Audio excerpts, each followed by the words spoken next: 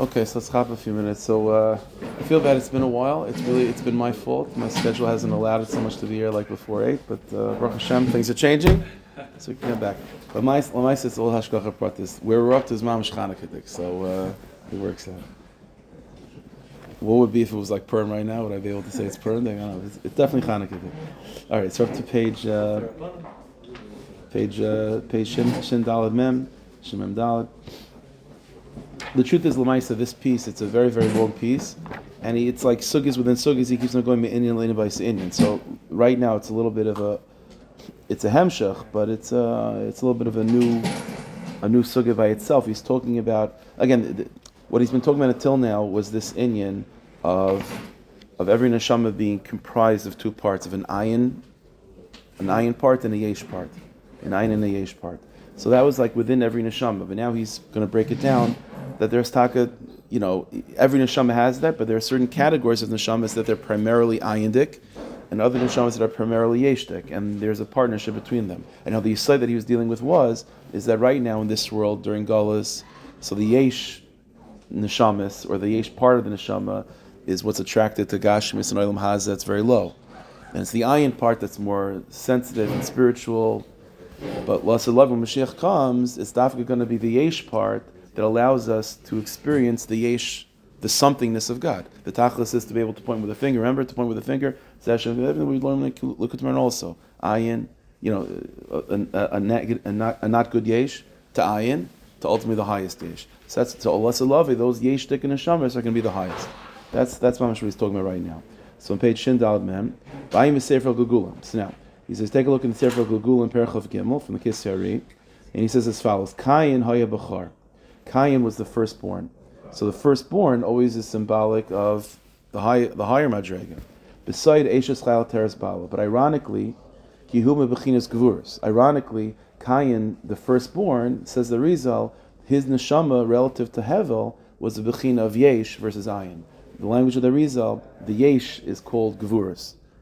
Gvuras means, he'll talk about this soon, Gvuras means that quality that becomes more earthbound, that becomes more finite versus infinite. Chesed is more spashtas, infinite, it's more ayin, but Gvura is more finite, stuck, rigid, specific, tiny, that's more yesh. And so Kayin says the Rizal is Bechin of Gvuras, which is yesh, but ironically he's the Bechar, he's the highest, because that's the secret of Eishes Chayil Ateres Bala. Again, men and women also is this regard. Men would, Zachar is more Bechinas Ayin, right? And a cave is more Bechinas Yesh, very grounded. So the pasuk is Eishes Chayil, the wife, is a Teres Bala, will ultimately be shown as the crown of the husband, the highest madrega. So this is the irony that Kain is Gevuras, which is more, that's why he kills Hevel, because he wants his wife. So it's Nekevidik. So Kayin has this quality of Gevur, which is Yesh, but he's the Bechar. Ultimately, he's going to be the highest. Shem Malchus, Kihu Bechinas Gevurus. Again, all these words that he's about to say are all associated with this sense of Yesh.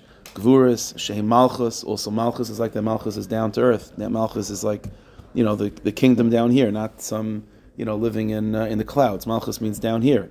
Atara Shehu Malchus Al Rosh Tzadik, and the crown, which is always a symbol of the Malchus, is taka on the head of the tzaddik, right? Malchus al Rosh Tzadik, Shua Zachar, which is the male, Shem HaChasadim. So, Ula Asalavi, this is the Chiddush of Ula Asalavi, that call Neshamas, Shehem and Agvuris, all the Neshamas which are Gvuradik, Yu Kahanim, they're going to be the leaders. They're going to be the priests, they're going to be the leaders. V'Kahanim, V'Chasadim, Heim Kahanim B'Olam Hazeh. Right, and so this is how. So late, he's referencing a concept. Also, we have a Kain versus Levi. Right, so Kahanim, also in this regard of Ayin versus Yesh, Kahanim are more bechin of Ayin, Chesed, Ispashtus, and Levi is more Malchusdik, more Gvurdik. So in this world, Kahanim are on top of Leviim, but Lasalavi, the Leviim will be turned into the Kahanim. By the way, this is why. Let's just finish the sentence. He says, "Umitchila kishayatzim Mitzrayim hayavayda b'bechayros al kavan azais." And the reason why in the beginning the Gavayda was given to the Bechayrim, not to the Kahanim, was al kavan azais. Shemay sheyeh Mashiach, v'amalchus gevuras yisalu mitayv l'tayv, where the gevuras will be raised up, and Kayin, who's the ultimate Bechar, will be given his proper position on top. Ad reisha the Ayin until it gets to the head of Ayin.